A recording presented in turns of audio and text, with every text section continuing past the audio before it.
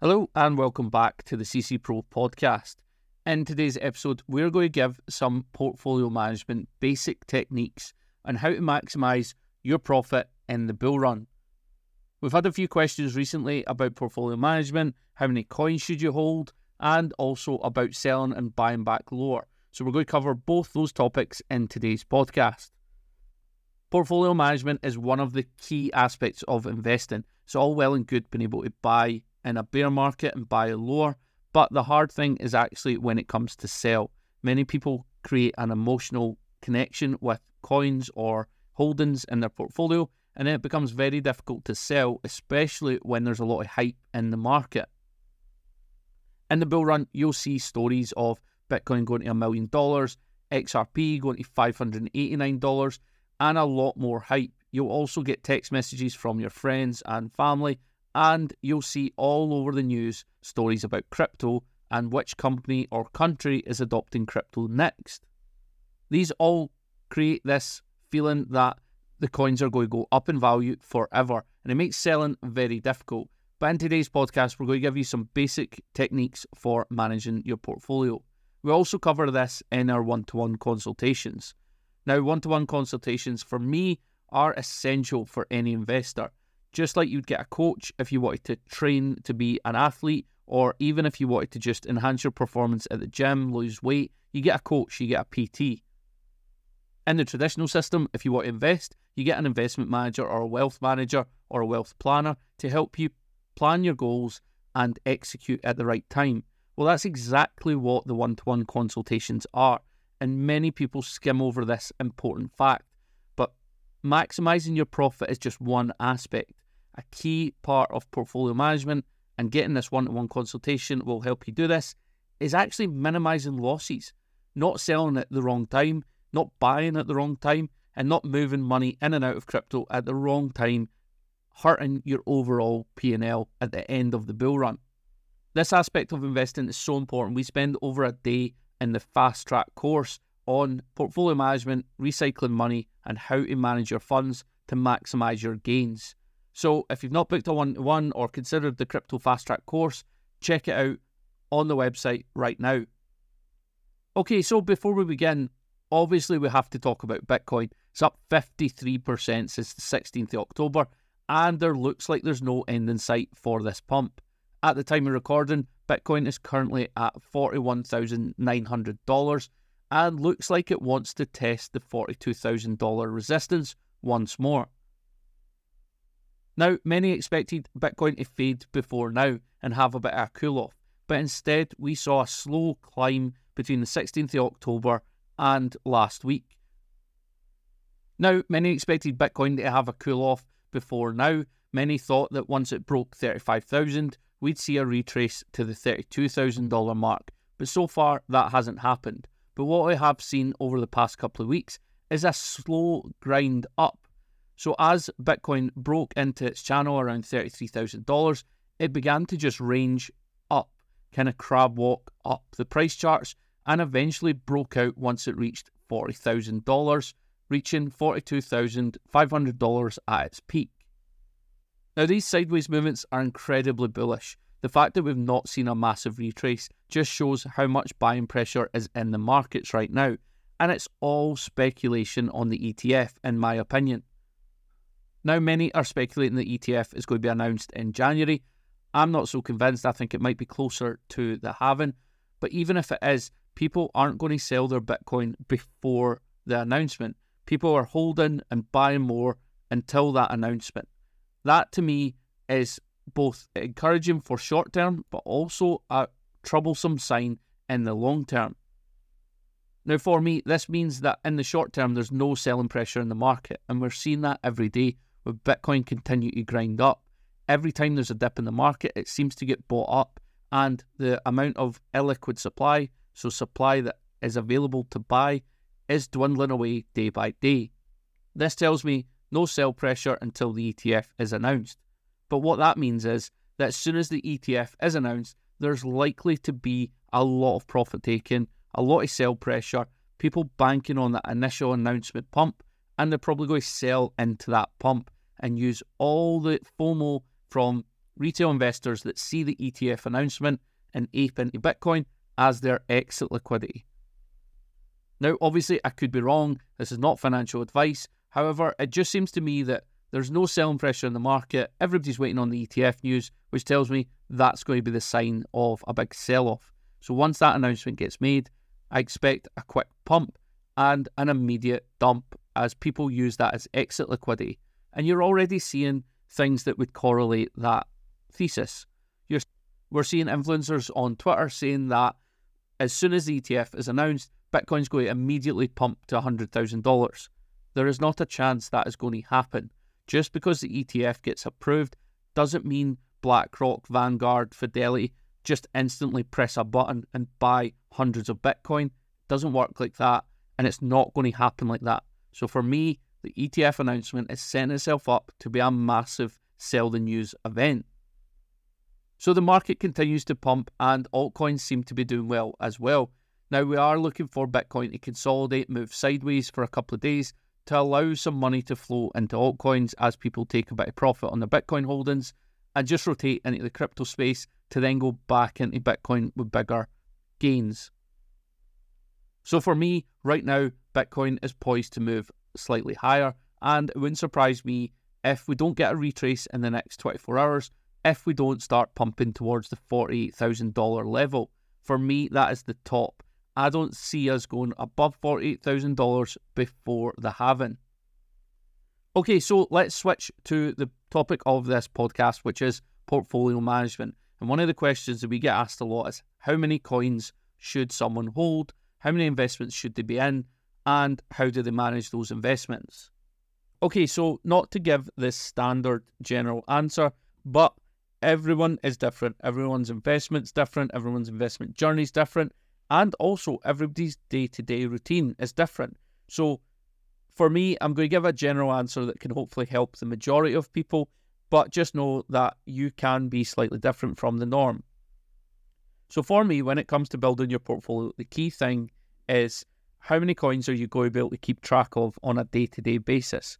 In the bull run, there is massive euphoria, hype, coins are pumping, some will do 50-60% gains in a day, and you have to be able to track them, take profit at the right times, sell bits of coins now and again as the coin pumps. So if it does 10% a day, you maybe shave 10% profit, for example, and do that for the next few days.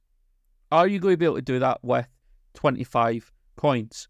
Potentially not if you're a busy person, if you're working all day, if you don't have phone signal, I'm thinking of tradespeople, then it becomes very difficult. So then we advise people just to limit the number of coins they have to between 8 and 12.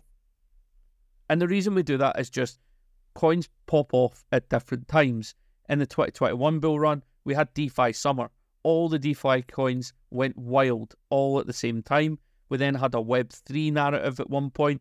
So at different times in the cycle, different coins will pump.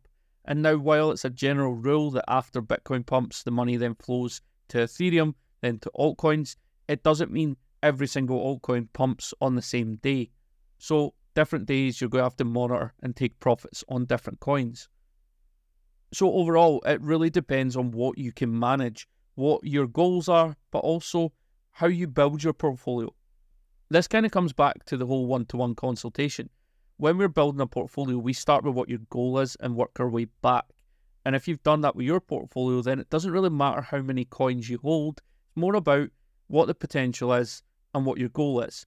And if you only hold 5 coins, but if they reach their previous all-time high, you're going to hit your profitability goal, then why add more?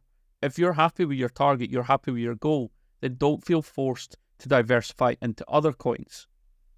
At the same time, if your portfolio is balanced and you hold 10 coins, 2 low risk, 4 medium risk, maybe 2 higher risk, and then Bitcoin and Ethereum, for example, then you might feel comfortable and you don't want to invest in any new projects as they come up over the course of the next 6 months before the halving. However, if you hold only high market cap coins, then you maybe want to diversify into lower cap coins. So it really does all depend on the individual person.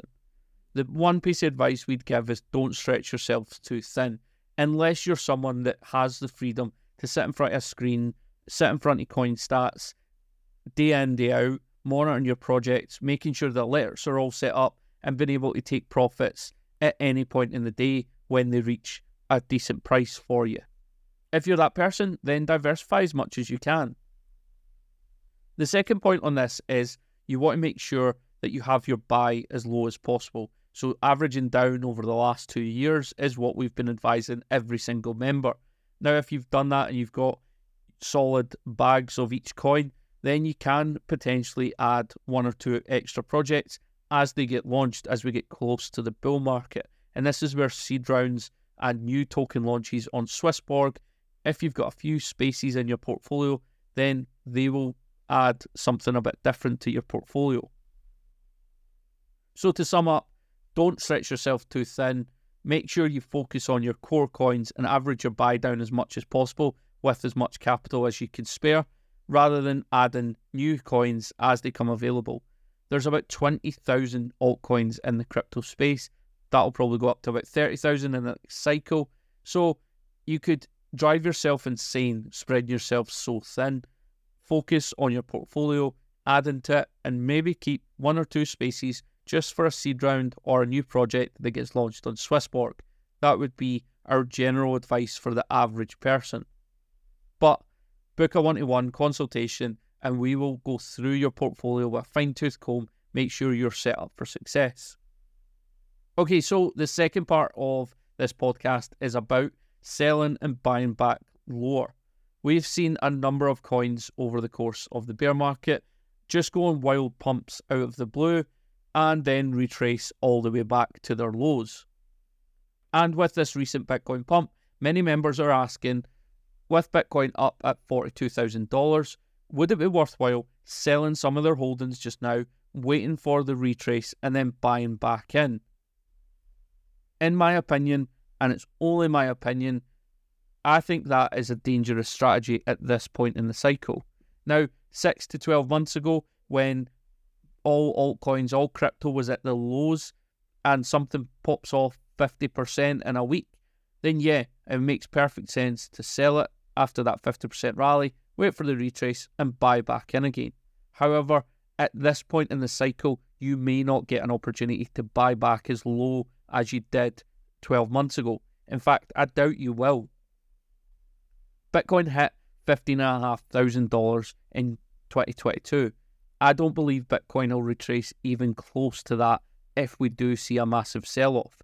So if you did have an average sub 20k Bitcoin, then I would hold on to that because the upside potential is huge.